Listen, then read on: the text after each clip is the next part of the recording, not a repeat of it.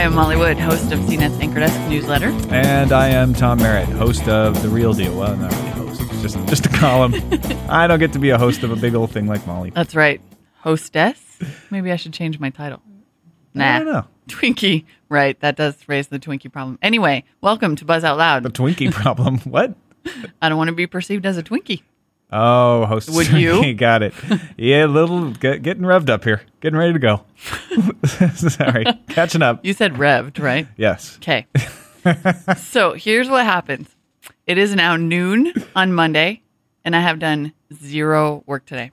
Which And I really why? shouldn't say in front of Tom, because in addition to being not the host of The Real Deal, he's my boss. Believe me, I've noticed. 2,000 German spam messages today in my inbox. 2,000 Germans in your inbox. 2,000 these angry Germans. Angry, sober Germans. Angry, sober Germans. I'm not making the joke I had Yeah, made no, earlier about this is how they don't awful. have sober Germans. You always beat the record at CNET. You set the bar for getting viruses. I don't understand. I assume it's because my email address is all over the site, but my God. Yeah, I had maybe 400. 2,000 emails. Oh. I had to send this urgent message. We have this help desk system where you send a message that says, this is slowing me down. This is kind of a problem. This is nuking me.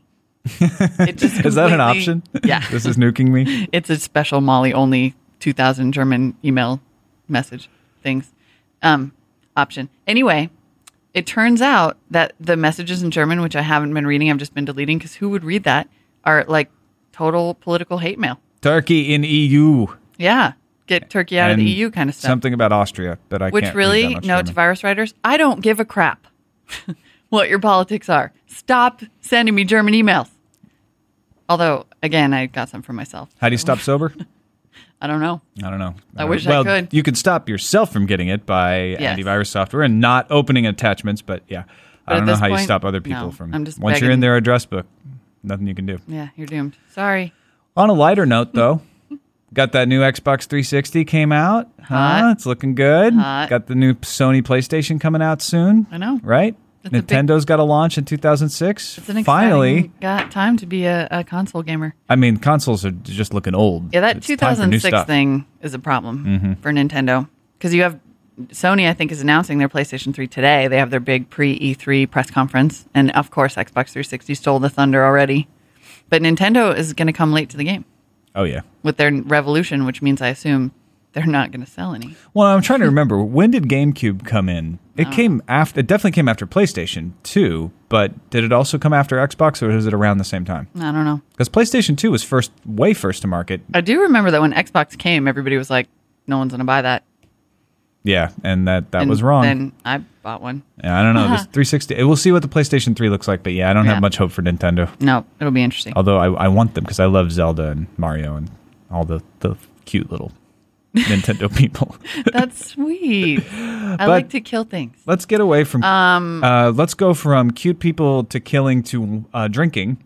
Online wine sales. Thank goodness for our activist judges Hallelujah. in this case, because there's all these old blue laws, they call them. They're the kind of out-of-date laws about not transporting liquor across state lines. So when I lived in Texas, I could not actually order wine online and have it delivered to me. Right.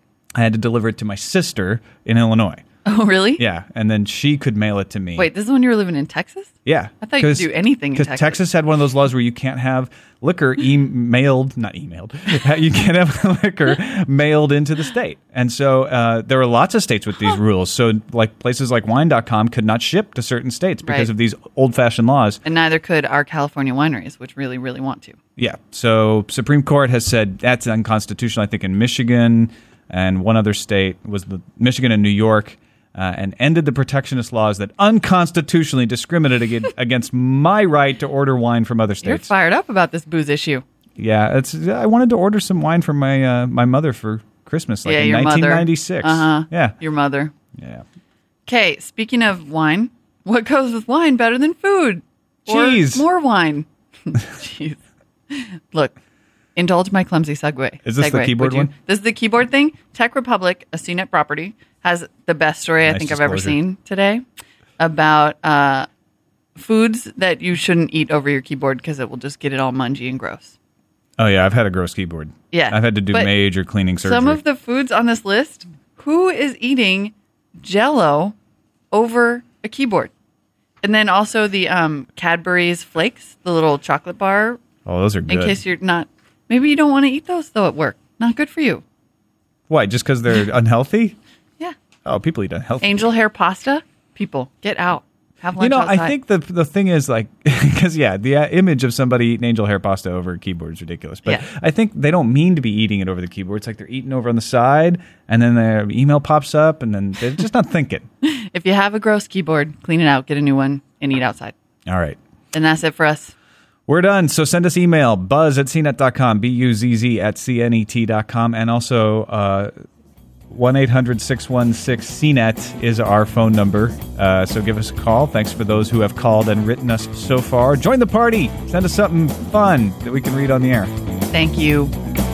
And goodbye. Bye.